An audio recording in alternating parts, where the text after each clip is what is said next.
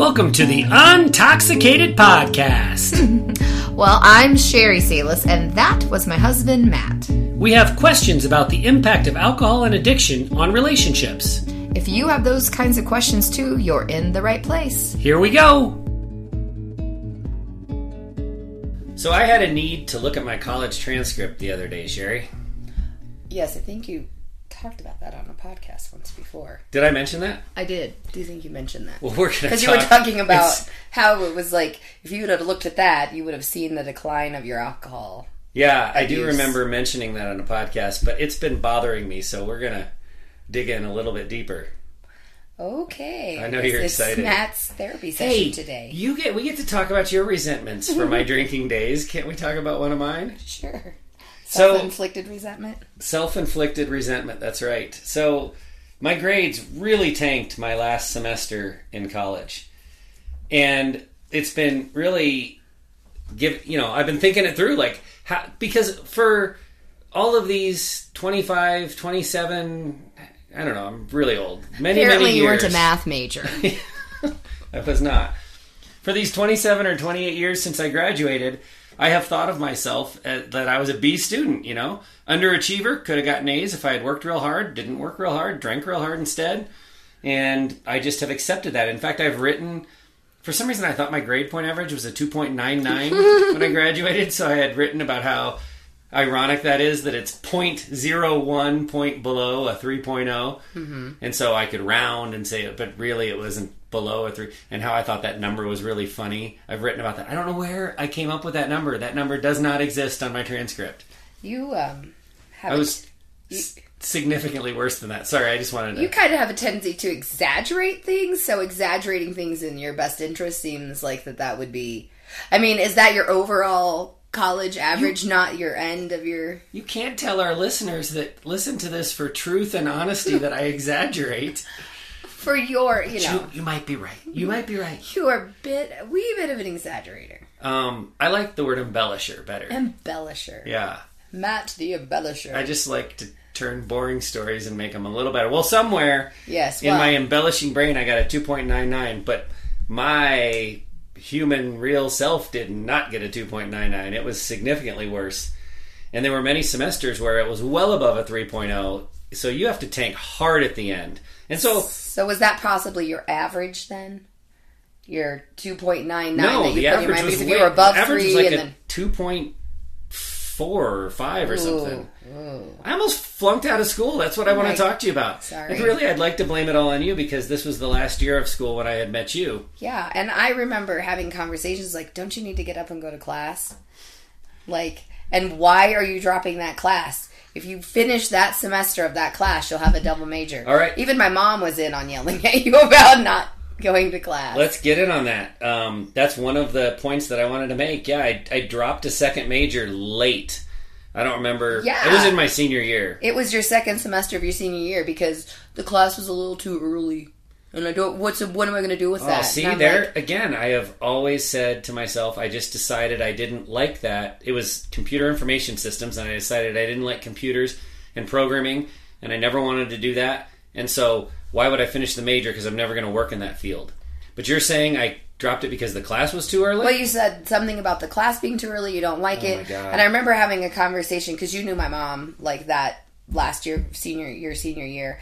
And my mom, she worked at the same university, and she was like, but it's so great for your transcript. It's just great to have a double major. You don't have to work in that field. Oh, yeah. Just having that makes you look like you can accomplish a double major. Yeah. Could have been in pottery design. Who cares? Just get the double major if you're already most of the way to the double. Yeah, and that was the way there. Well, that was her point. That was the point too. Was like, oh my gosh, it's one class. It was insane. So the degree to which I compartmentalized what happened there at the end is really fascinating to me now, 27 years later, because, like I said, if I just think about my memories, this isn't part of my memories. But when I look at the details, I'm like, oh my gosh. I've talked about how I was an alcoholic for 10 years, the 10 years prior to my quitting. There was really bad stuff going on in my early 20s. Mm-hmm. Not... it is a progressive disease for sure, but there were huge red flags waving in my face that I just wasn't smart enough to see. So dropping the second major was one of them. Another one, because I was late to go and register for classes for one of my last 2 semesters. I don't remember which one.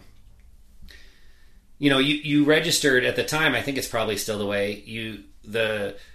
Your window for registration opens based on how many credit hours you already have accomplished. So, to put that simply, a senior gets to register before a freshman. Mm-hmm. So by the time you're a senior, you should get classes at the times you want the classes. Although, you know, the class options are more limited because there's only a few things left that you need to take. Right.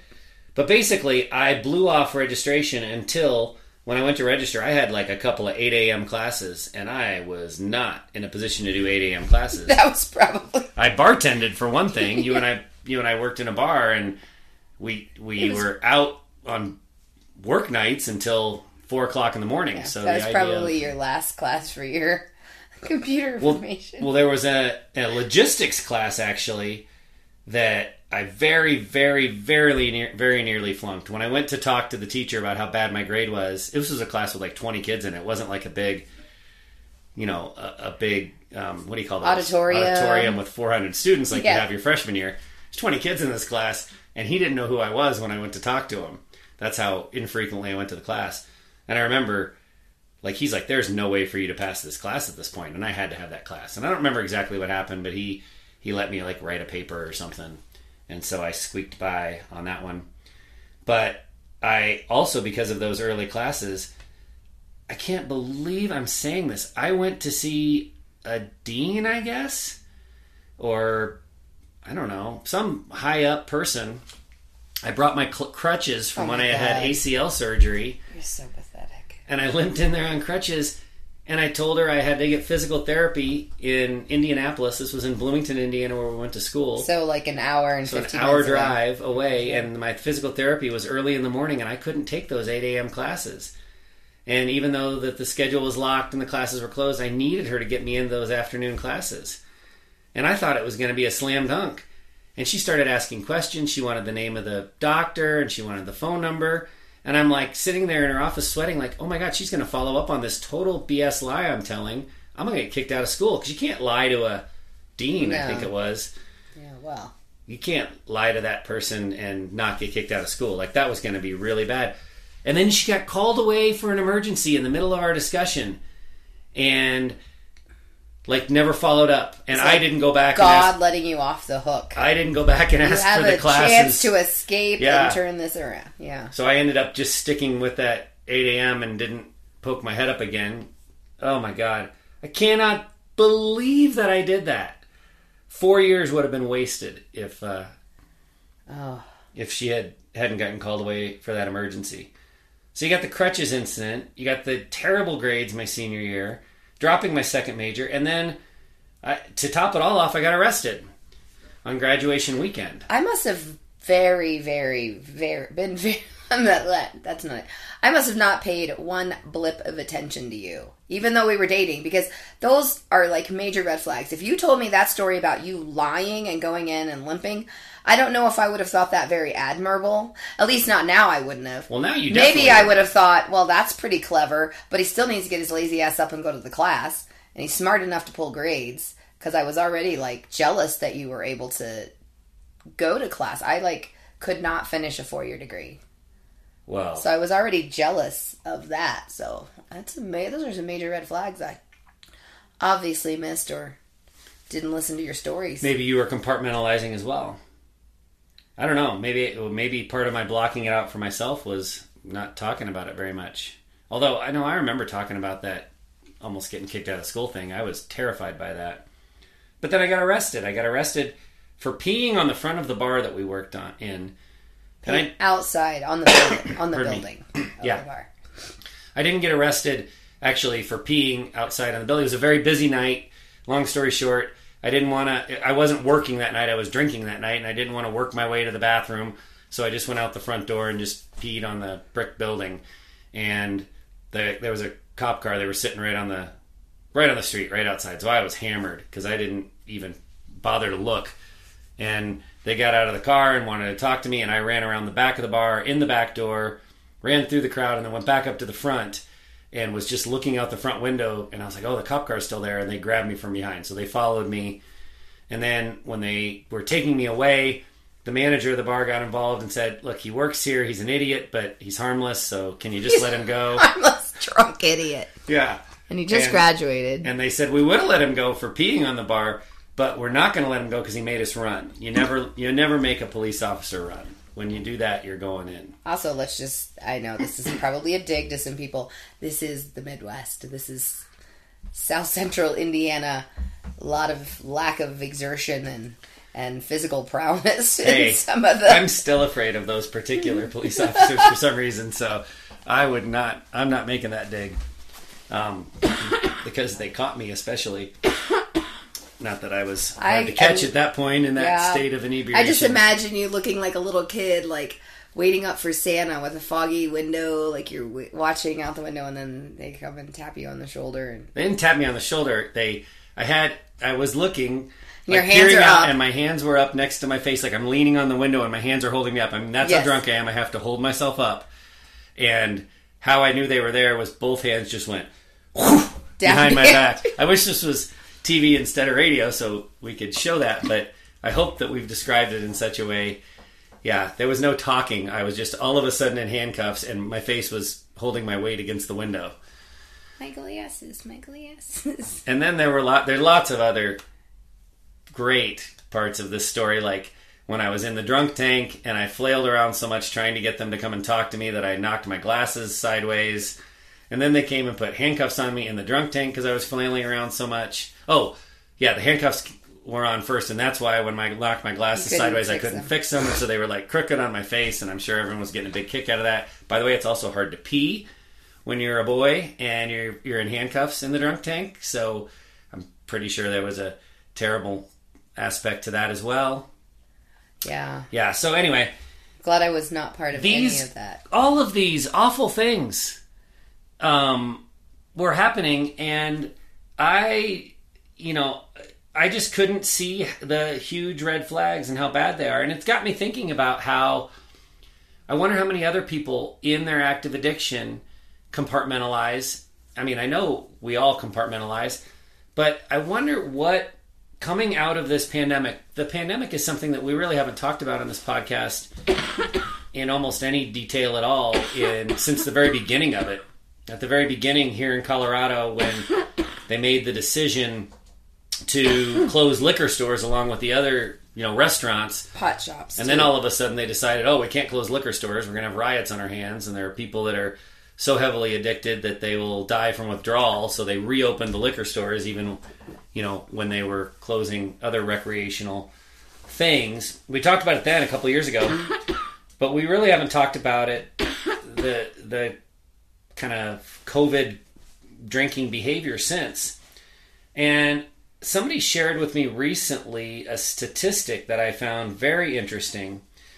It, I think, points toward the normalization of day drinking that took place when we went from putting on our nice clothes and driving to an office and sitting in an office with a bunch of other people to sitting in our chair without pants on and just doing Zoom meetings all day.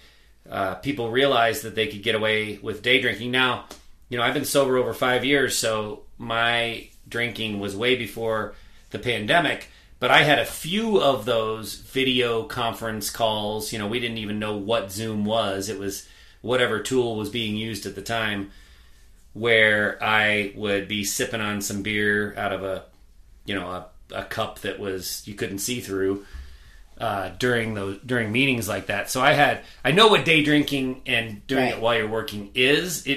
I'm talking maybe 2 or 3 times, and one of those 2 or 3 times I got hammered. We had been on vacation, and I had to get on this call, and I'd been mowing the lawn in the sun. I hadn't eaten. I drank a bunch, and I made a complete ass of myself on that call, and cost myself career-wise for sure. I didn't get fired because we owned our own business, but I lost the respect of everybody on that call for sure.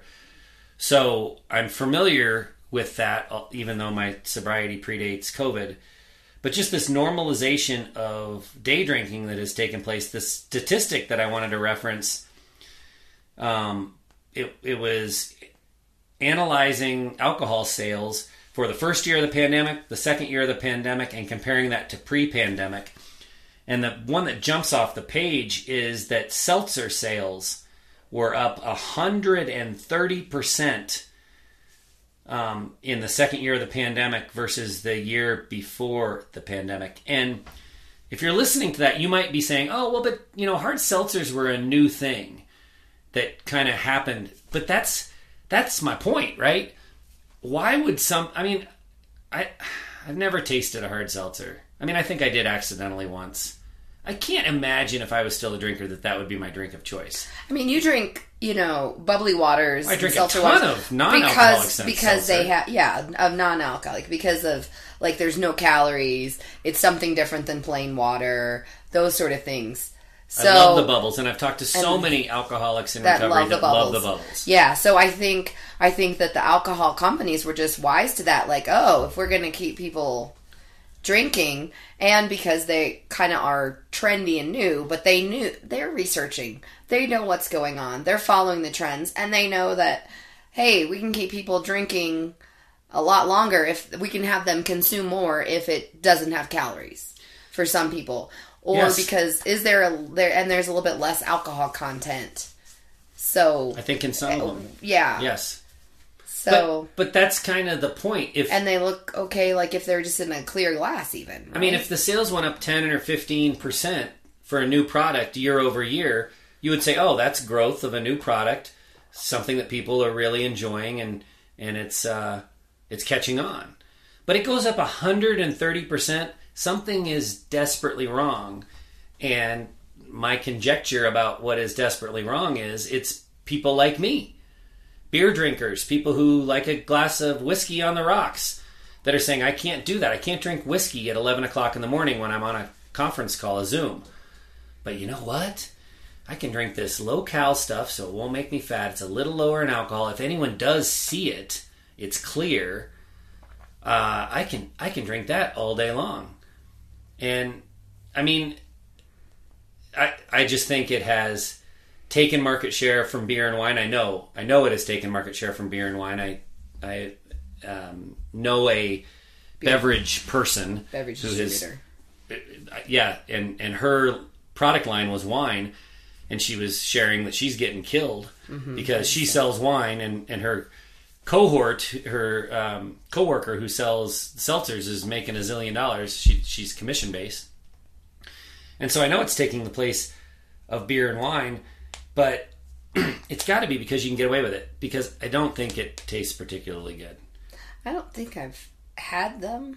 Are those those Trulies and those sort of things? Trulies and White Claws. White Claw's the one that all the kids and I drink. think also those were so marketed to women. And women were a lot of the wine drinkers and teens. So they...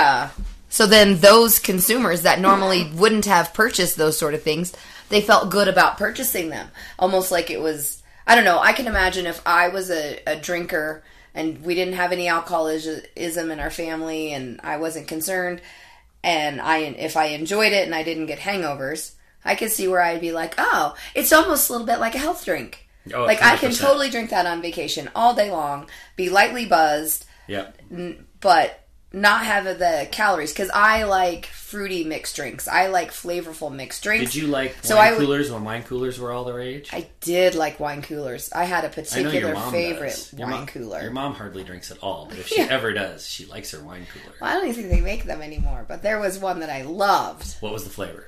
It was a Bartles and James. Are they still around? I don't know. And it was something spice. So it was it almost kind of tasted of a little Captain Morgan's and 7-Up. Captain Morgan's Spice Rum and 7-Up. And so... a B&J Spice. Yeah, and it was kind of that... Spicy BJ. My God, I knew you'd have to go to that. As soon as I said Bartles and James, I was like, I know what the initials are. That's all. I'm sorry. So, yeah, So when I do drink and had drank, it was always these flavorful concoctions that also had a lot of sugar, and so therefore I would be hungover. Yeah. So that's my own detriment. So I can see, I'd be like, ooh, these seltzers are almost like a health beverage. Oh, yeah. You know, I am sure that that thought goes through many a mind out there, no question. But so if you take what we know statistically about what happened drinking wise, and that's just one statistic, right? This 130% increase in seltzer sales. But we've also heard lots of other numbers and reports about how alcohol sales are up and how day drinking is up. If you take all of that and lay it over the bad behavior that we're now seeing everywhere, there's got to be a connection. I'm not saying that alcohol is responsible for all of the bad behavior, but between the statistics that the airline industry has released about, 500-fold increases in disturbances on planes, aggravations, assaults, whatever you want to call them, unruly passengers on planes compared to pre-pandemic, and just all anecdotal stories everywhere, stories on the news about just people behaving badly. There's got to be a link between the increase in alcohol sales. Certainly, part of it is we all locked ourselves away in our houses for 18 months, and then when we came out, we had forgotten how to behave. I get that, and people say that a lot.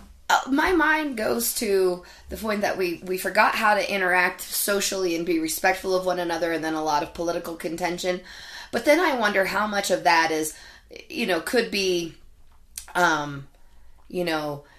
people drinking, getting in their own head, believing certain things, and then it just, we know that the brain is so affected by the alcohol consumption, so it's like secondary behaviors of a alcoholic brain that they don't know right from wrong. I mean, you think about it, in a lot of ways, it's like children. You don't know right from wrong anymore because can sit and just over process things that you hear on the news, and then you're drinking, and then it just gets stuck. Because I would see that kind of behavior with you even before the pandemic, and so then you're just I get totally all fired up about and then you could be totally disrespectful to people and not even realize you're being disrespectful because you're just so geared into your line of thinking or your way of behaving, and it's very normalized in your own brain, and then you don't know how, maybe not everybody believes what I believe, but I can go ahead and behave this way because I've had no one fighting up against me. Yeah. Does that make sense? 100%. Yeah, I can remember many times where I'd get all tuned up. I could be watching sports. It wasn't even like a controversial political issue, and I'd get all worked up about something and think it was the greatest travesty and want to yell at everybody who would listen about it. And just completely get emotional, really emotional, right? Mm-hmm. And illogical, irrational. Yeah. Like maybe even if I was right, which I probably wasn't very often, but even if I was, why are you so worked up about that thing? And that's what I see a lot of out there in public. I understand that you feel passionately about your dog needing a place to run free and not always be on his leash. I understand that that's important to you, and you love your dog, and I'm proud of you for loving your dog. But you're in a park with a leash law. Follow the laws. Yeah. There what's are wrong? reasons for it. And if somebody's upset with you because your dog's off leash, put him on the leash. That's the rule. Mm-hmm. Go fight to change the rule, or go to a different park. Come on. You're losing your gourd over something that... It's like this unjustifiable anger that you're like, there were all these rules and laws in place before, but now society is like, well, I have to speak up for myself because nobody else is going to do it. And I'm going to break the rule because, I'm worried about myself, my dog, whatever. And they don't think about the consequences that can happen and it's like they feel so justified in their anger and rage when they haven't really evaluated it. And that is stereotypical alcoholic behavior, behaving that way. Now, do I think everyone that gets upset in the park about a dog leash issue is drunk? No, I don't. But that's why this is such a difficult topic, I think, because there's so many factors blending in. There is hey, we were all locked up for 2 years and nobody knows how to behave. There is the mental health component between COVID, between the Russian invasion of Ukraine, between the economic problems and the inflation. The political environment that the political environment is toxic beyond toxic. All of these things cause strife and stress and are contributing factors to mental challenges, mental health challenges that are legitimate. But what I'm curious about is, and we'll never have the answer, where does the cumulative effect on our mental health, where is that the factor, and where is somebody's been drinking seltzers since 10 o'clock this morning, and then they take their dog for a walk in the afternoon and things don't go well? Like I said, we'll never know, but it's definitely a contributing factor that I don't personally think is being talked about enough. I know at the beginning of COVID, there was lots of coverage of the increase in alcohol sales. Yeah. And every once in a while you get a story about that. Right. But for the most part, and one of the things that's kind of unfortunate about this is the first time in our nation's history, I believe, I'm pretty sure I'm right, that we're taking mental health seriously. And somebody that's struggling in that regard is being treated, for the most part, as an equal to someone who has a broken leg or who has a heart attack or cancer. We're treating mental illness the same way we're treating physical illness, or for the most part, we're getting there. And that's great, and we don't want to slow that progress. But I just feel like there is also an opportunity, because we're taking it seriously, to hide other things behind it. And to say, oh, gosh, with everything that's been going on for the past 2 years, I'm just really struggling with my mental health, and that's why I behaved that way. If that's the truth, then, boy, let's get you some help, and I'm sorry. But was it really a mental health break, or are you just drunk all the time now? Yeah. Well, and I know that this is going back to what we were talking about the things leading up to all of these bad behaviors. I don't know if this is fair to say. I feel like from the coverage that I remember, during a lot of those Black Lives Matters movements and protests, things didn't get chaotic and crazy until dark.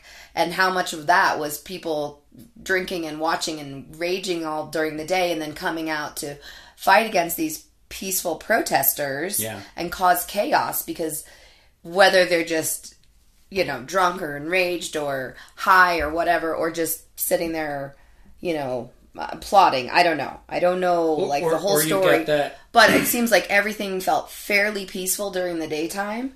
But then as the evening went on and the tension started to rise, and maybe it's because, people that were doing wrong things could be under the cover of darkness. Yeah, I mean, you've got the hyper-political component in that as well, right? Yeah. You've got people that didn't really care about what the protest was for. They just knew they could raise holy hell and, go beyond what the peaceful protest was all about. So then the peaceful protest, which was for very important causes, and they're making serious progress, and it was the first time we were actually paying attention to some of these issues, that gets overwhelmed under the cover of darkness by the very few, the small percentage that want to riot and loot and be bad actors, and then everyone gets lumped into the same pile. Mm-hmm. So I don't think there's any way to parse it out. I don't think there's any way to say, this set of people are drunk or stoned or on crack or whatever, and then this set of people are having a mental break. This set of people are hyper political, and that's why they're behaving the way they are. I mean, I don't even want to talk about masks and the way people behave over masks. I don't want to get into masks are good or masks are bad, but there's no question that some of the behavior surrounding masks, regardless of how you feel about it, went over the top unnecessarily. So there's all these contributing factors to the bad behavior. I'm wondering, what is it like for you when you see bad behavior in public? I know, you've been through a lot, specifically related to alcohol, and you've seen me overconsume. You've seen other people overconsume. You've learned a lot. You've learned a lot through your own experience. You've learned a lot through the experience of the people that we get to know, and through reading and research and therapy and all of this. What's it like for you now when you see overconsumption? Does it make you want to step in? Does it make you just want to shake your head? Does it make you want to offer help? What's that like for you? Well, it's hard because each situation is different. When it is somebody close to you, you want to kind of nudge them towards this direction of, You know, like when you hear things like, oh, I'm just gonna, I mean, and these are rules that you set around yourself. I'm only gonna drink on the weekends. But this is somebody that I don't see all the time. And I don't go out with during the day, but occasionally. But then that's what's said to me. I'm like, okay, so you're now like putting a rule, and you're only saying the weekends. So then that means you were drinking enough during the week that it was causing concern. Absolutely. And I mean, am I thinking, are they just saying it's 2 glasses of wine, or is it 2 big, huge goblets of wine? Like, you know, or is it like, oh, I drink a bottle of wine or half a bottle of wine every night? Now, when you would drink, Matt, and you would drink wine, you had very full glasses. So it didn't really take that long to go through a bottle, but you were also consuming 2 to 3 times the amount that a glass of wine should equate to. I don't think I'm super rare in that regard. I mean, exactly. I think because a bottle of wine is 4 of our kind of standard decent yeah, size but you think about anymore. The serving size and how big our wine glasses have gotten. There was a joke on that Courtney Fox TV show about middle-aged people, and they were like, it's just 1 glass of wine every night, and she had this huge, like, fish bowl. She had to drink out of it with 2 hands. So, I mean, it's like, are they drinking that? Are they drinking this? Or are they just like, it's really not good for me? But then I'm like, if you're only drinking on the weekends, how much are you allowing yourself on the weekends? So my brain really starts to spin and reel, because these are people that have shared with me, and they know what I do now. This was recently, kind of recently. I know they know what we do. So I'm like, is that opening a door for a conversation later on? Are they hoping I initiate the conversation? And in the past, like pre-pandemic, I had some people like talk about, you know, issues around that. And I feel like I can overanalyze. I don't want to overstep. And I also don't want to be in that position of, if you drink alcohol, you're an alcoholic. Right. Because I feel like... Which is what you could potentially look like if you... And I know that you are very good at saying, they have a drinking problem. Like you Not to them, I'll say not to to you. them, but to me. Like, you're like, oh, there's something else going on there, you know, or there's a bigger problem in what they're thinking. Because maybe, you know, you can read the signs and see the signs, or you're just more cued in for it. I don't know. But I feel like it can be a very touchy subject, because you don't want to push and prod, and we know that you can't force somebody into sobriety. But I don't want to miss an opportunity to help be a guide or be a resource. Yeah, it's very difficult, because often if you initiate that conversation, what you're going to receive back is defensiveness. Mm-hmm.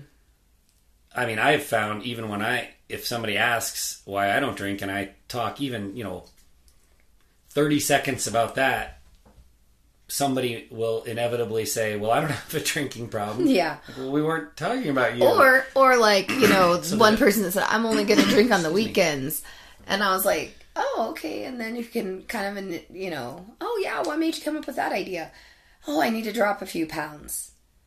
So that is an excuse that you've used, like when 100%. And several times, like when you had stopped drinking, or that was even one of your excuses that you used before you really told everybody you were stopping, was, I'm just trying to see if the alcohol is what's holding on these last 5 pounds, or whatever you would say.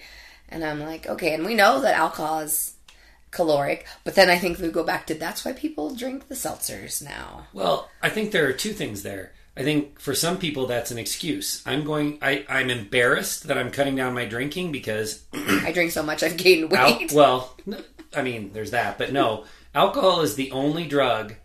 Think about this for a minute. Alcohol is the only drug that you have to explain why you're not consuming it.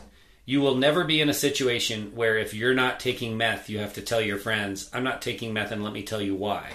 Or your even cigarettes. Automatically, cigarettes. Nobody would ask you, why aren't you smoking? Come on, have a drink, We're at a party. Have a smoke. Yeah.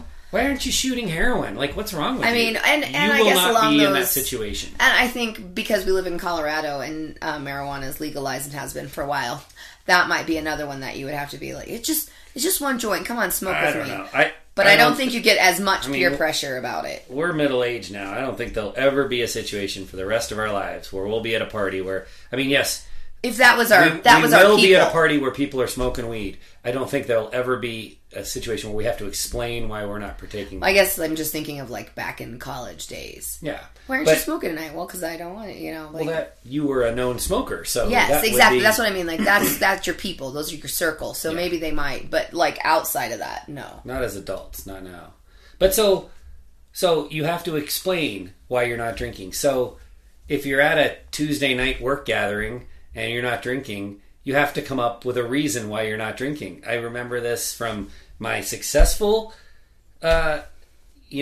sobriety that I'm in now. I remember it from my failed attempts at sobriety, going to work events or whatever, social events, whatever the reason was, and everyone's going to be drinking, and I'm a known drinker, and I've got to have an excuse for why I'm not drinking. And so the idea I got to lose a few pounds, that sounds like a legitimate excuse, so that might be something you would use. But there's another piece to that. I also think back to the compartmentalization and how I did my senior year in college. I think we trick ourselves too. I think there might be a tickle in the back of our brain that knows we're drinking too much and we got a little bit of an issue here. Mm-hmm. But rather than face that, because when you start to face that you might be drinking too much, you have to start to consider sobriety. And for many of us, myself 100% included, until I was ready for sobriety, the concept of sobriety was the most terrifying. Like, take my left arm off of my body, I'll live with one arm. I would rather consider that than consider sobriety until I was ready for sobriety. So, if you make that excuse, even just to yourself, I'm not going to drink during the week because I'm trying to lose a little weight, that gives you a tremendous amount of emotional and mental relief, because you don't have to consider that you're drinking too much doesn't have as much to do with the spare tire around your midsection as it has to do with your bad behavior and your relationship failing. So it's an internal compartmentalization. Or the other things that plague you, like depression, anxiety, loneliness. Yeah. I know that during isolation or shelter in place during the pandemic, a lot of people drank because they were lonely and they might have been by themselves. Maybe if you could have found a few friends that you decided, hey, we're going to be our own little family and only hook up, which we saw a couple teachers that did that from our high school.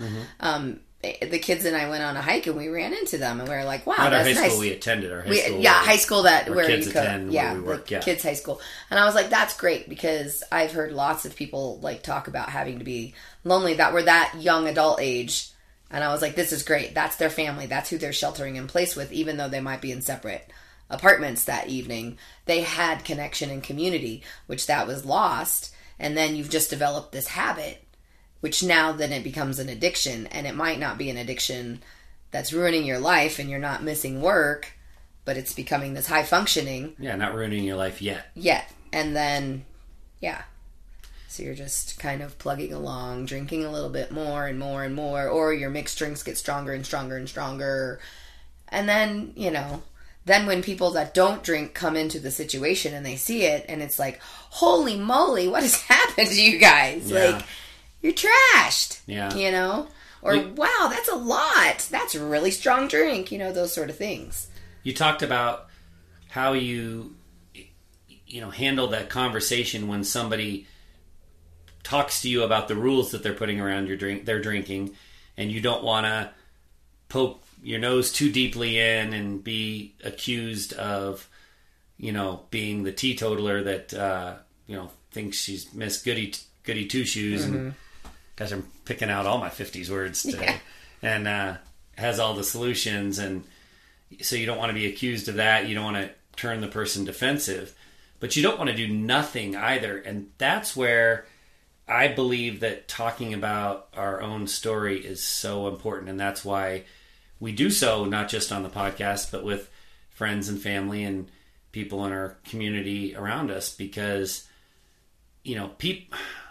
I've said this before, but I had a writing coach years ago that the best piece of advice she gave me that I'll never ever forget is she said, tell your story. Don't tell people what to do. Tell your story, and they'll either learn from it or they won't. When you tell people what to do, they can argue with you, they can get defensive, they can say you're wrong. When you tell your story, nobody can accuse you of being wrong. Nobody can argue with you.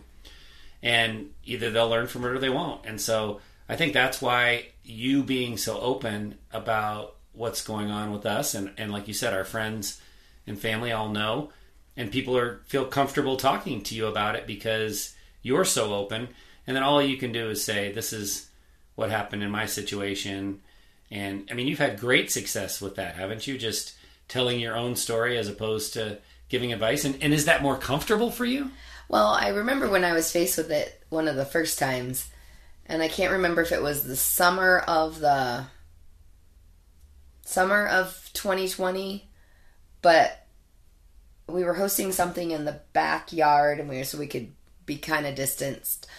But I had a lot of, like, this group of people, there were, like, kind of almost questioning, like, almost, like, but don't you think that's a little extreme and ridiculous? You're not the one with the drinking problem. Why don't you drink? And I so badly wanted to say it because it was when I first kind of learned about gray area drinking. Had kind of, that's a way that you can sidestep saying you're an alcoholic, but it's this...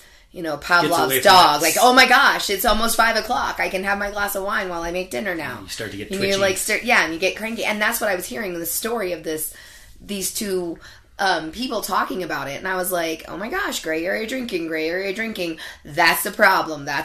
And it was going off in my head. Okay. And then they were like, well, I know that Matt doesn't drink, but do you drink occasionally? And, I was like, I don't know. I'm so turned off by it, And all I kept thinking was, oh my gosh, you have no idea what I'm hearing from this side of it. Mm.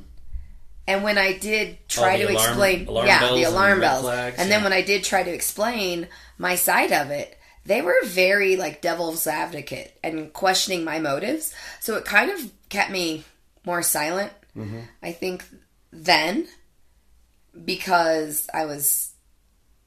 maybe it was a little more uncomfortable to kind of defend myself more.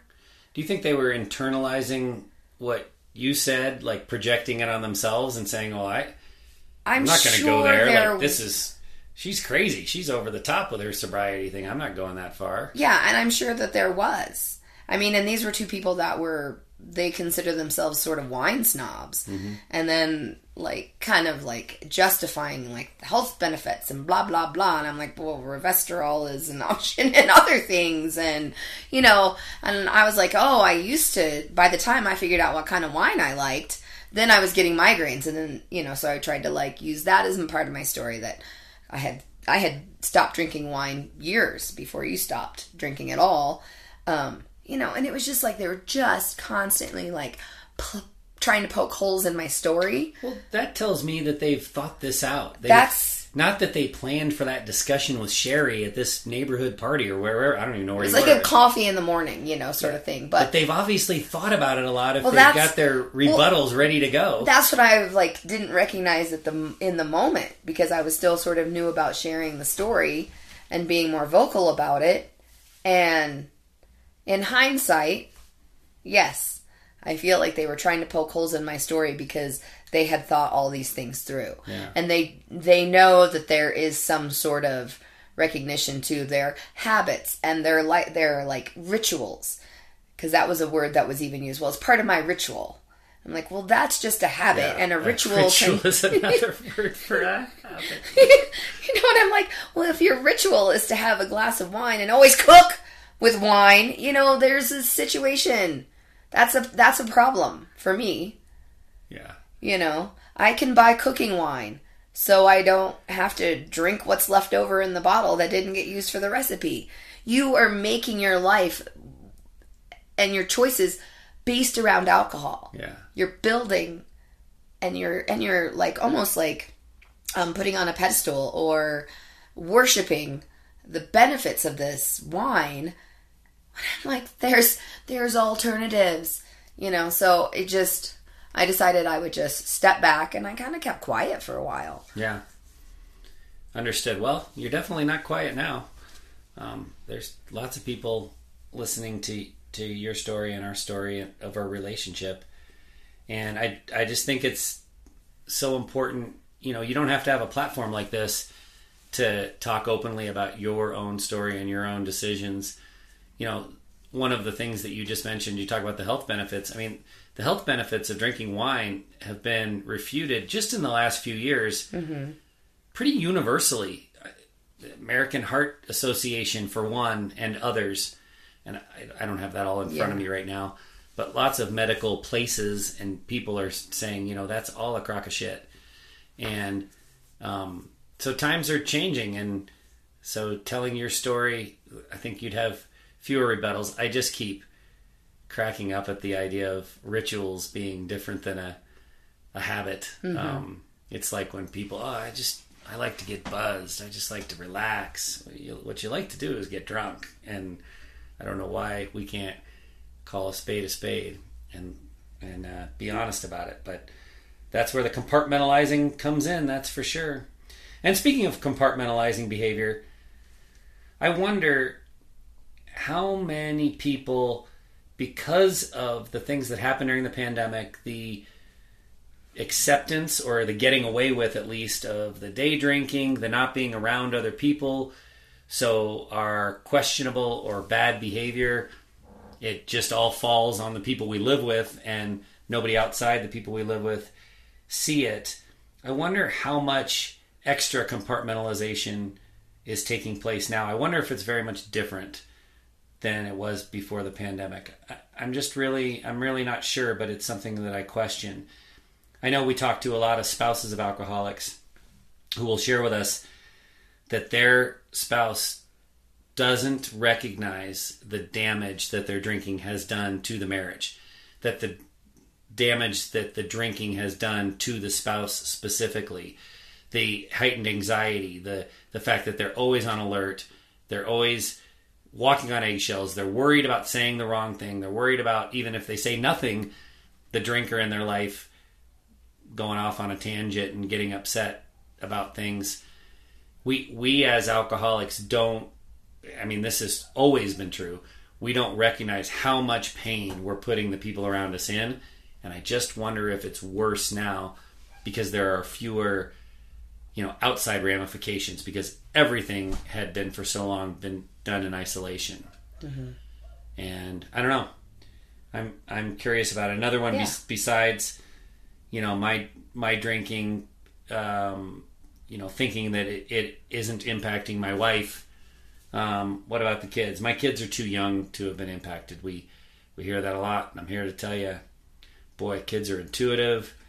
They pick up on stuff at a young age. They might not understand why the things are happening that are happening, but they know that daddy gets mad sometimes, and so maybe if I'm on my best behavior, daddy won't get mad. And so they are taking on themselves the behavior of the alcoholic, taking the blame for the behavior of the alcoholic on themselves, and they will carry that through unless they get help for the rest of their lives, and be constantly trying to be on their best behavior around all the people in their lives to an unhealthy degree. It's tough. I don't really have a question for you. Do you have any feedback on any of that? No, I think this would be that question about, do you think that it's, kind of worse now with the compartmentalization, like in the lack of recognition, and because there are not as many outside forces. And I still think that there are a lot of people that are still kind of not so much like being isolated and staying away from people because they feel like it's unhealthy. It's just become their life, and they've become more secretive. So I feel like that. I think that it has gotten worse. Yeah. But it would be interesting to see comments on this, or get some emails about the people's experiences, drinkers and non-drinkers, like spouses and, Yeah, we always love feedback. Because I'm very curious about that. For me, I feel like, from what I see, because I do hang around with people that do still drink. And I, went on a cruise and I saw people drink on a cruise back in February. So I kind of saw a little bit of the outside world, and saw really bad behavior. Okay, so from one guy during you've been our on 2 cruises, right, in your life? Yeah. Could you make a distinction between the behavior on the second cruise? I can't even let you finish that sentence, because all I'm going to say is no. I couldn't tell the difference because I was worried about my drunk. My husband I was was my drinking drunk. on the first cruise. And it was a Disney cruise and we were with kids. I don't remember seeing a whole lot of terrible behavior. And it was just 3 days and we didn't really have one day where we were just at sea. So the difference was I saw a lot more people on this last cruise because it wasn't a Disney cruise, so it wasn't as family oriented. Now, wait a minute. You think does it make a difference? I think it did because one of our day excursions. I mean, they had a hell of a great drink specials on that Disney I don't cruise. know. I didn't go out because I was with the kids in the room while you went out at night. So that's what I mean. Like, I couldn't tell you because I didn't have the experience. Okay. But one of our day excursions, like, they were all about trying to serve you rum after you had already snorkeled. And at that time, on the recent one, and that's when I got salt water in my mouth and I was getting seasick. So just watching, but there was a guy that acted so inappropriate, and I was so offended that they kept serving him. And they're like, "Oh, my girlfriend spilt my drink." Bullshit! You're just a lush, and you're 21 years old. And I felt so embarrassed for his girlfriend that was there, his best friend that was there, and his mother. He behaved like this in front of his mother. Well, to the point where I did speak up because the girl went into the restroom and was crying when we got off of the little bus that took us to our scuba dive. And I was like, I did say, this is a progression. He is not going to change. This is who he is. Because she, I guess, she was crying to the mom. Oh, he's just acting like this because he's just so not used to drinking and the seasickness, whatever. And I was like, this is who he is. Yeah. He's not going to change. It's going to get worse. They are, believe him. I was like, as they say. And I didn't want to get into my whole story. I just was like, this is your choice. If that's what you want to put up with for the rest of your life. He was the guy that had the non-cigarette smokers. What are those called? I can't think of them. I don't know, clove cigarettes? No, weed? What? no, like the vaping pens. And he dropped it, and I hit it. And I took it, and I threw it away when I got off. Because we were going to get kicked off the bus if he didn't stop doing his vaping. Yeah. And I was like, you are not going to fucking ruin my trip. And then he was going to sit by your sister, and I said, no. So I was a little out there with him. My lead-in question was the behavior that you witnessed on the second cruise worse than the first? And you start off by saying no, and then you made excuses because I couldn't that you were compare. paying attention to me, and that it was a Disney cruise. But I think the answer is yes. The behavior you witnessed was much worse. On the second because I cruise could than the first not. cruise. I couldn't. I can't say it was worse than that, like this last one versus the first one, because there were two different experiences. So I don't like to try to compare things. I feel are two different experiences. Okay, that's semi-fair. I was more in tune and more aware, and I wasn't focused on little human beings and my husband. All I can tell you is, on that I'm Disney sure cruise, it was much worse. The drinkers who wanted to drink had no problem drinking and having good drinking deals and having tons of availability. So, my unscientific opinion is that it's just gotten worse. And I mean, this happened in 1821 also, in 1921 also, right? Coming out of the pandemic back then, 100 years ago, that's where the Roaring Twenties came from. Yeah, the Roaring Twenties came from people being uninhibited when it comes to alcohol and sex and everything. So you see things like that. You read the statistics from the beverage industry. You hear from the airplane industry about the terrible behavior that's being experienced on board planes. Some of them banned alcohol. I think that was temporary, but some of the big carriers banned alcohol from domestic flights for a little while. That flight in February, you had to go all the way to Europe if you wanted to get shined up. Yeah, that flight I took in February from Denver to Florida, they still didn't serve alcohol. Really? Either way, coming to and from, and I had an evening flight. So, but I think that they did ban. I think they lifted the ban on the carrier I took. You see things like that. I've also seen lots of statistics about how crime in major cities is up, like significantly up, gun violence included. And so you see all this bad behavior, and it's all coming on the backside of the pandemic. And then you think about the things that we don't see, the things that happen inside the households, the compartmentalizing of the drinking, the day drinking, the behavior that's wrecking relationships, but it all stays hush-hush and quiet, and the people that are immersed in those experiences have to deal with them. There's no statistics about that, not that I'm aware of. I mean, I don't know. You could probably, maybe the divorce rate will go up a few notches as a result of the pandemic, but I haven't heard anything about that yet. But the point is, we don't have any scientific evidence that the behavior that we're seeing out there is related to all the day drinking that's going on. And we don't have any scientific evidence that points to relationships are struggling and suffering to a higher degree now than they were before the pandemic. But if you correlate what we're seeing in other areas where there is publicly available data to what we know happens behind closed doors, I've got to imagine it's just much worse than it used to be, or much more frequent, or just a greater percentage of the population. So it's not getting better, it's getting worse. Yep. It's becoming normalized too. Yeah. They're trying to justify the normalization of their behavior. Yeah. We are acting worse today. Like, I just saw something, the way a president responded to a question from a journalist.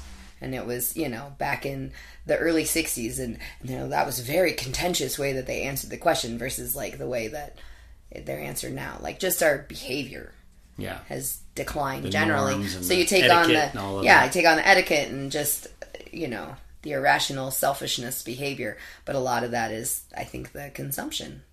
Well, sorry, I don't mean to go off. No, that was good.